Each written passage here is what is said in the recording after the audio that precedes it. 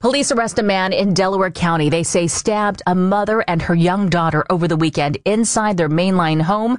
The suspect, described as a family friend, now facing murder charges. Here's KYW's Justin Udo. Broomall volunteer firefighter Charles Hall was arrested and charged with first-degree attempted murder and a number of other offenses after police say he stabbed a woman and a girl early Sunday morning. The incident took place at a home on Willow Avenue in the Wayne section of Radnor Township when police say Hall, a family friend, stabbed a woman and her underage daughter. The two were taken to the hospital. The girl was treated and released. The woman underwent surgery and was last reported in stable condition. Hall's reported to have fled the scene but was arrested soon after by Haverford Township Police when he was involved in a crash. He was taken to the Delaware County Prison on $500,000 bail.